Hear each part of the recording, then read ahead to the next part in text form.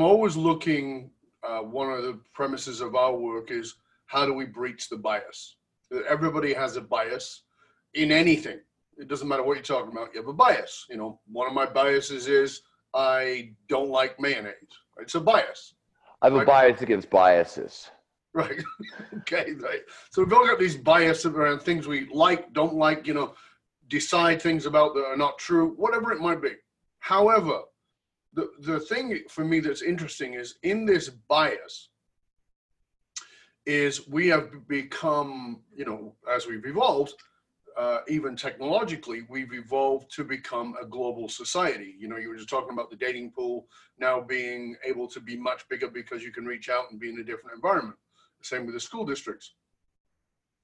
And for a while, and again, back to that tribal bullshit heads of ours, but for a while, you know, we were thinking more globally. We were thinking, you know, and we have this polarity now where people are thinking about the planet and they're being planetary thinking and they're talking about the environment and all those kinds of things. And they're talking about looking after refugees from other countries and pulling down borders.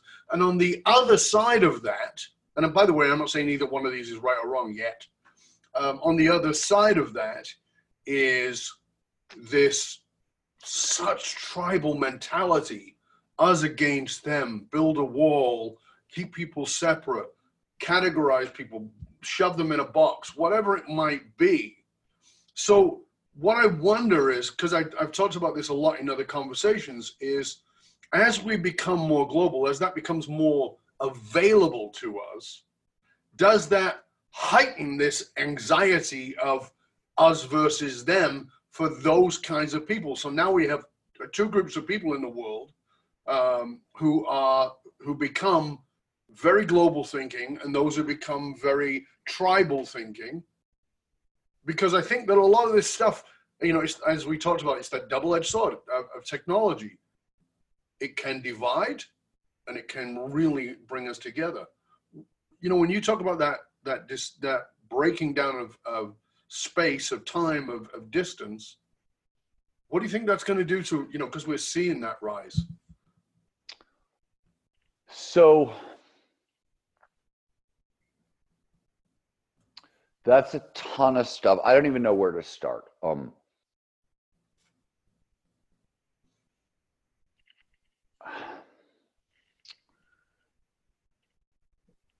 One is, I mean, you're right? Like the human brain does us versus them automatically, right? And this is one of the things that's very interesting about flow, because flow actually expands the us automatically. It sort of it extends empathy. It also extends ecological perception, which means it extends the barriers of self to include plants, animals, and ecosystems, right? So we're seeing a lot of that, but you know, we're also seeing like phenomenal social justice movements, which are great, awesome, really a big fan. But every time, you know, we have 90 different names for sexuality, right? And we have those names for very good reasons, right? The people want to be recognized, they right, et cetera, et cetera. The problem is, the minute you put a name on something, you trigger an us-them reaction. Yes. That's how the brain is built, right? We do that automatically. So the act of literally sort of declaring your rights or declaring your right to have rights is the very thing that causes people to say, hey, wait a minute, different than me, us, them, right? So you have, this is just built in biology. This is just being human. These are things we just have to overcome. And I think what's interesting is technology is going to help us overcome that. So at the end of the future is faster than you think. We pull back and we look at the century ahead. It's the only time in the book we do it. Instead of looking at the next 10 years, we look at the next 100. And the lens we look at it is through 5 great migrations that are already starting to unfold and will be unfolding over the next 100 years. And migration is really interesting because it is one of the largest drivers of innovation in history. And over and over and over again, people have fear of immigrants and migrations and all that stuff. And yet in America, immigrants are like 50% more likely to create new jobs rather than steal jobs, right? Like on and on and on, right? Migration is this enormous force for change and social good and all that stuff. Now we are looking, two of the migrations are really interesting because us versus them, maybe, but climate change, and this is low end of the climate change spectrum. If we can cap warming at 2 degrees, it will produce 140 million climate refugees over the next 20 to 50 years. To put that in perspective, the largest mass migration in history was the separation of India and Pakistan, right? It was, depending on whose numbers, 18 to 20 million people on the move. Another 8 million died along the way, right? That was what happened when 20 million people try to move. Imagine what happens when 140 million people try to move. Tokyo is the largest megacity on earth. It's 35 million inhabitants. So this is like 7 Tokyos relocating around the globe over the next 30, 40 years. So like it or not, unless we are going to really, really work hard to reverse climate change, we are, the us, them is going to get a whole lot more mixed up thanks to the weather. So that is coming no matter what we want. Simultaneously, complete flip side, we talk about, then this is the last migration, and it's a little bit of the most sci-fi ones, but it's really interesting, which is migration into collective consciousness, hive mind, a shared cloud-based consciousness. And this is coming too, and it's coming from brain-computer interfaces, which I don't know how much you talk about what's going on in brain-computer interfaces on the show, but the cutting edge is getting, pretty cutting edge. Like back 5-6 years ago, paraplegics were moving cursors with their mind, then we were sending information long distance, brain to brain through the internet. Now we're flying drones with our minds. We're making movies with our minds. It's getting really interesting. And a lot of companies, Elon Musk, Neuralace, Brian Johnson's Kernel, a bunch of others, Facebook's very heavy into this, a bunch of people are into this. Facebook wants us to be able to use our brain as the interface for social media, right? But what this allows us to do is load our brains up into the cloud and mingle with other minds. Now, that's where we are today. We think 15, 20 years, we might be able to send feelings and experiences and memories over the internet. And we're getting closer and closer. Like we can now record dreams and play back what the images that we see in dreams. Like we're getting really good at some of these things, and it's crazy sci-fi sounding, but it's happening. And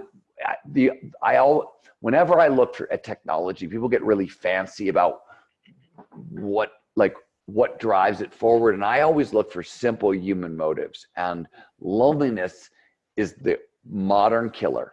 And if we can go online and commingle our minds and it gets rid of loneliness, we're going to go there. We're just simple human behavioral, like we like being less lonely. Oh, I can do that there. It's what drove us onto the internet in the first place, right? It's what drove us into social media in the first place, this promise of, it's going to be less lonely.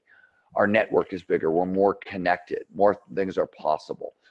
That's coming with brain-computer interfaces. So I think, to answer your question, yes and no, right? Like we're going to get more of, I think technology is going to introduce us to, I say this in Last Tango in Cyberspace, my sci-fi novel, we're going to discover hatreds we didn't even know we had, right? Wait till we start doing human-animal hybrids.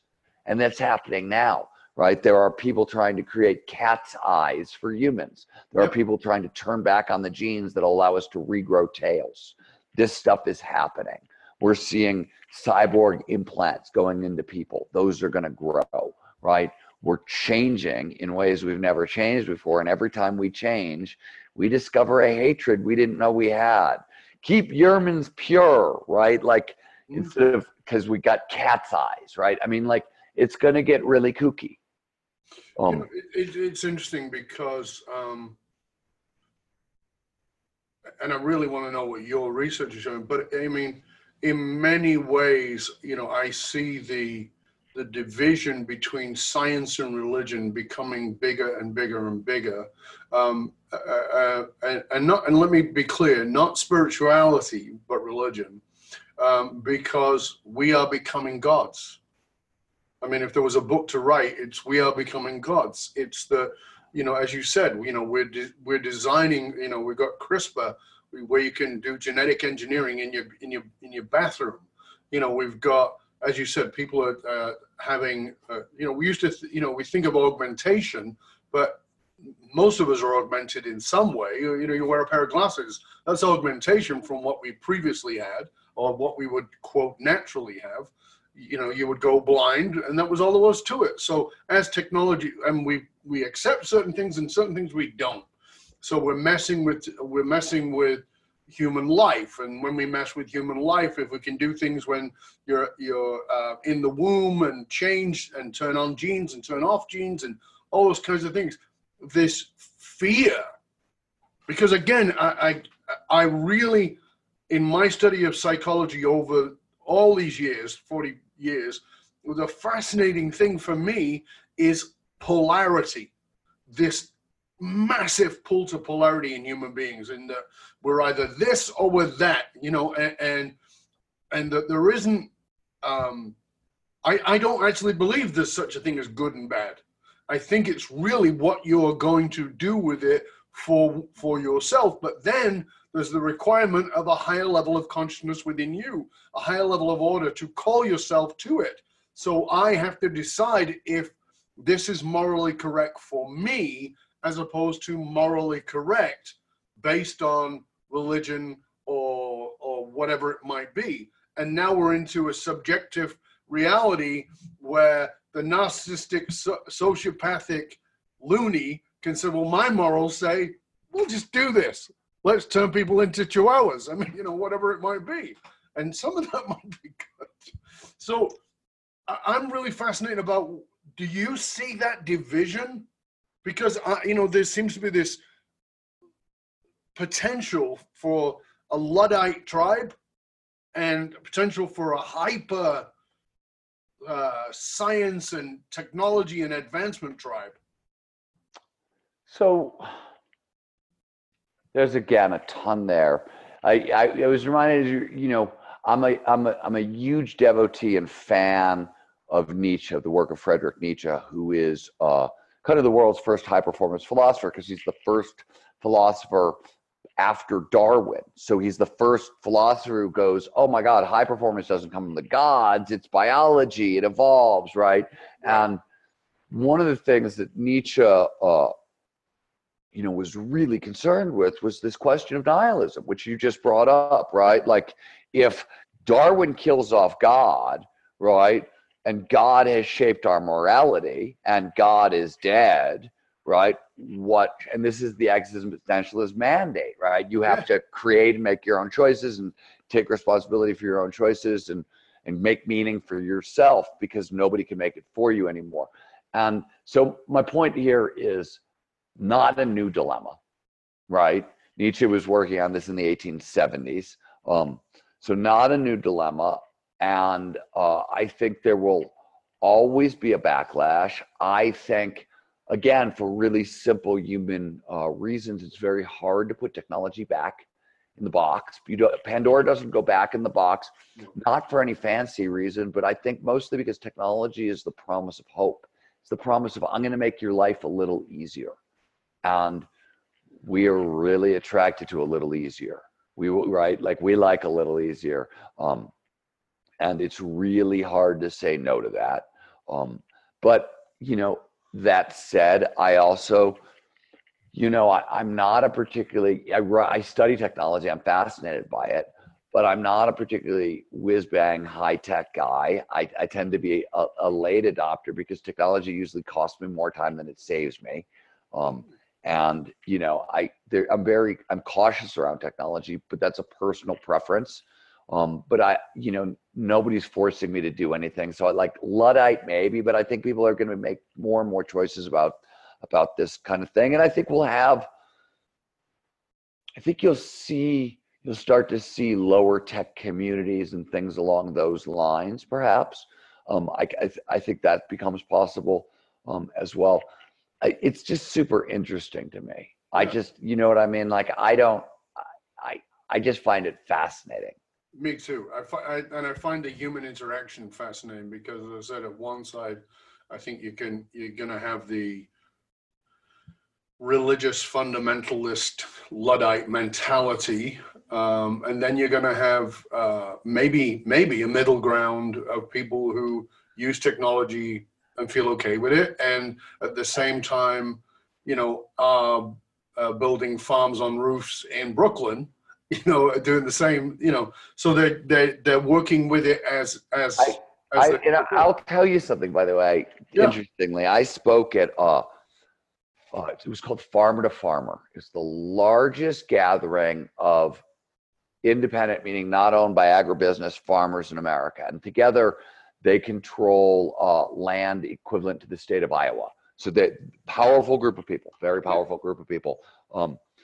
And mostly they're getting their asses kicked, right? It's a hard time to be a farmer, and they're up against agribusiness. And what they've done is they're pulling together and sharing data and taking a Moneyball approach. In the same way that Billy Beane built the Oakland A's using data and statistics Mhm.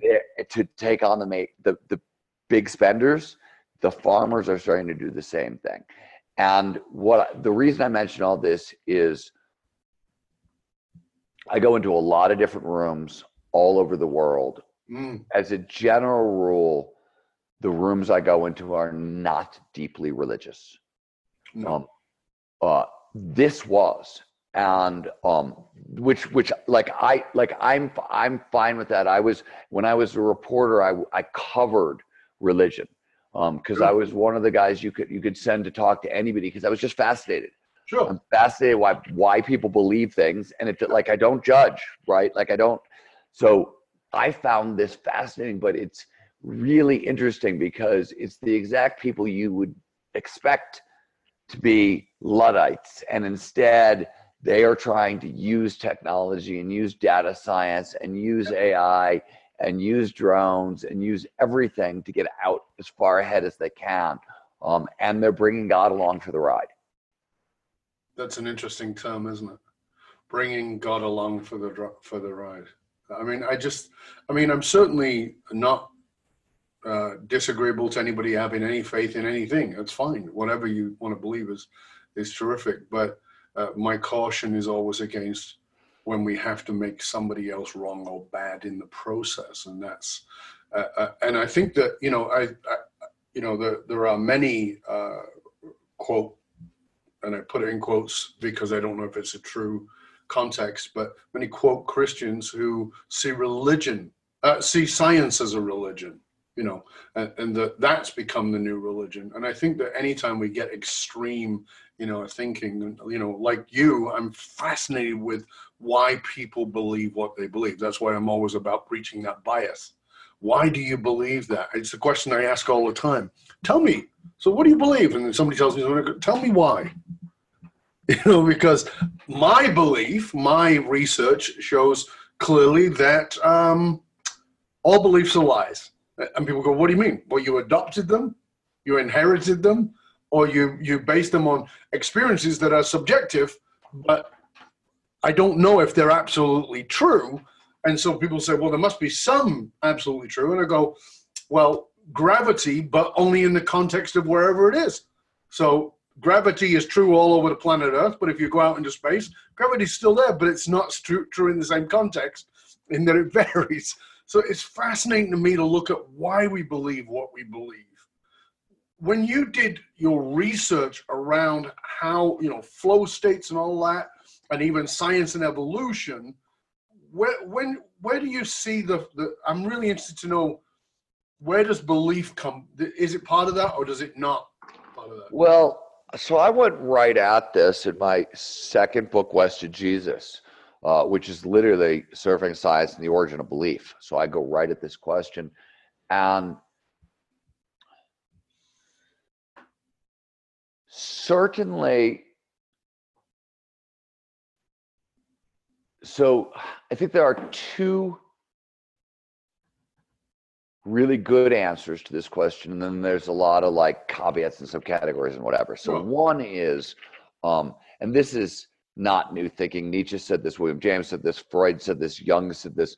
Culture, what we mean by culture, is usually a bunch of evolutionary success stories, right? It's stuff that helped us survive at some point, and that it got inculcated as belief. That's one. Two, we know that experiences that produce flow create beliefs. Oh.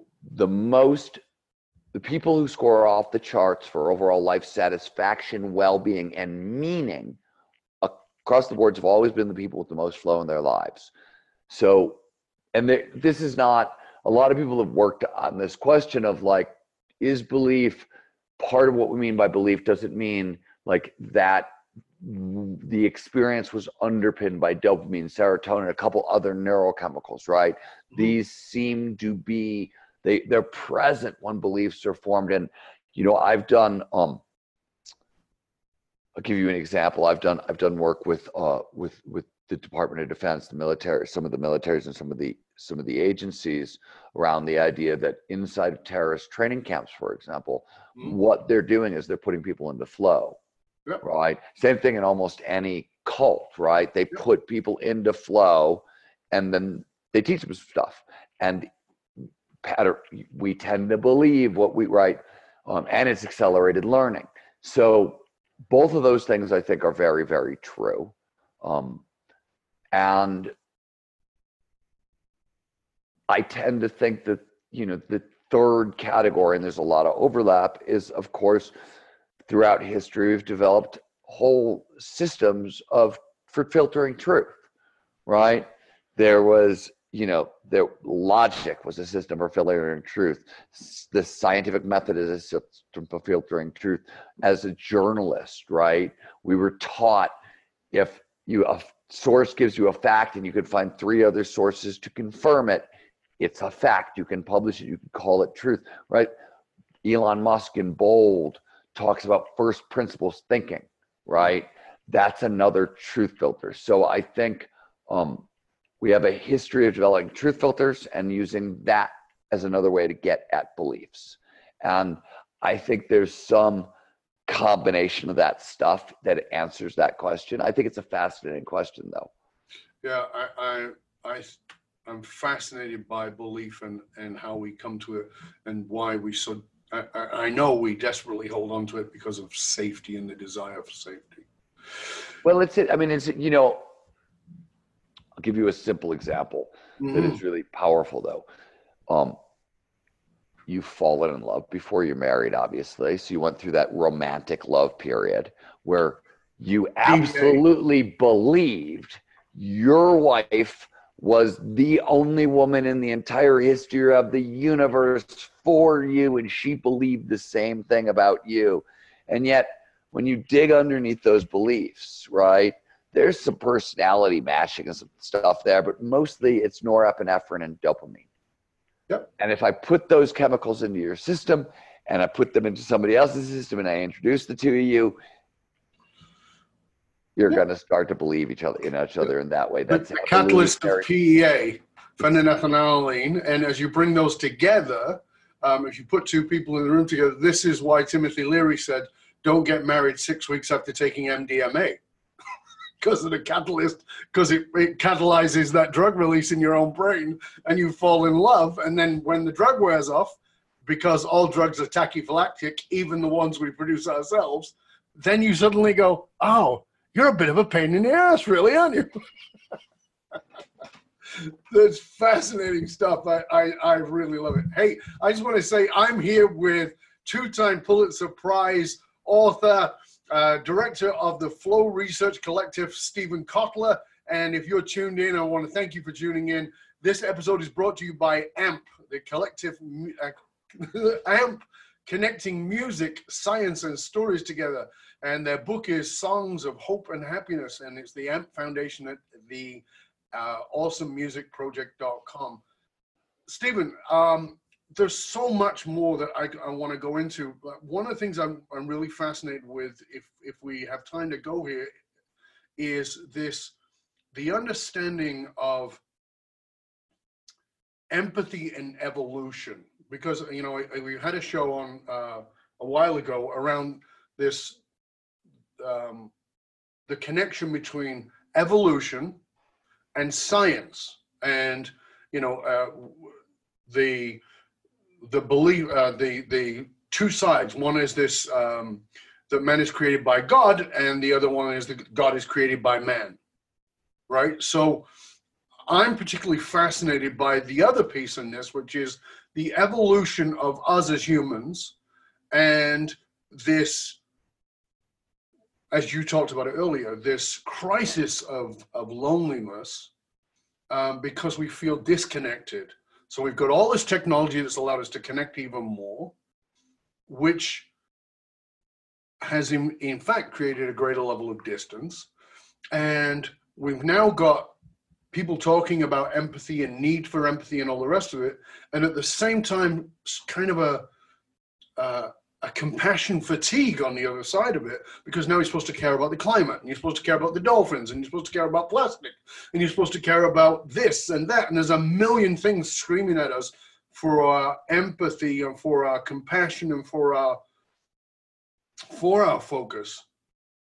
As we move into this future that's coming faster than we think, what's been revealed to you in that research around those things? Again, I've weaved in, as I tend to do, 3 questions at once. You're a freaking train wreck. All right, so man, there's a lot here, and I don't even. You and I think the same way. All right, so 6 things I want to pull into one. So again, back to animal behavior. Yeah. This was empathy has been a great puzzle, right? Mm-hmm. Really great puzzle, and there was the question of how does empathy evolve runs straight through 20th century science, goes all the way back to Darwin. It's this big argument, right? It's really super interesting.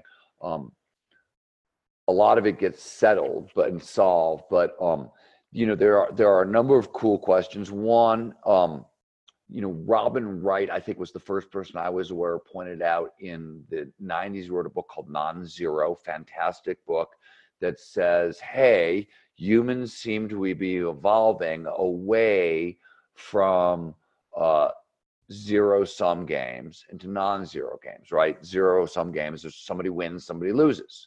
Right. Non-zero sum, either everybody wins or everybody loses. Climate change is a non-zero game, right? We're either all going to win or we're all going to lose, right? So that's interesting. Steven Pinker has pointed out that we are living in the most peaceful time in human history, right?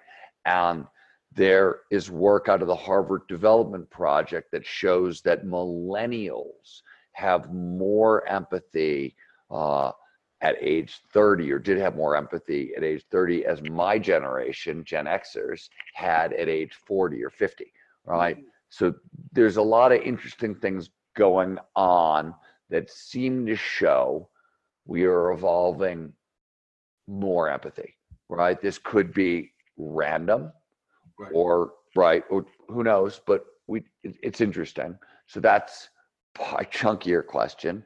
Mm-hmm. You know, in Last Tango in Cyberspace, I make the argument that empathy for all has to be what we mean. So empathy for plants, animals, and ecosystems, right? It's gotta extend beyond the barriers of species if we're going to survive the environmental challenges in front of us. I think that's the sort of earthling based. It has, yeah. I mean, it has to be. At least at this point. At least at this point, it has to be mandatory at that level. And I think we're capable of it. You know, it's interesting because flow is one of the very few things that automatically expands empathy and ecological awareness. And it also turns out it's surprisingly easy to train empathy, right? And we're getting technology. Jeremy Bailenson at Stanford has done phenomenal work using VR to produce really significant empathy, and that produces behavioral change that lasts a very long time on the back end. So he has developed VR simulations that can change your color and your age, and you want to experience what it's like to be a 50-year-old homeless African American woman on the streets of Baltimore. He's got a VR simulation for you, right? And they've used similar simulations with the UN to show them what life inside a refugee camp in Syria was like, right? And by the way, people come out of these simulations, and what do we see? Donations go up to charities and such over time. So there's actual, it's not just I feel more empathy, it's that you're willing to act on that empathy. Yes. So it is trainable. It is starting to get woven more into the curriculums of schools and things along those lines. And yes, of course, we've got empathy fatigue, right? Because the pendulum always swings both ways. As you know, we were totally over here one way, now we're totally over here, and then we're going to come back and, we end up somewhere in the middle. And, that's the dialectic according to Hegel, right? That's what we do. We go back and forth like that.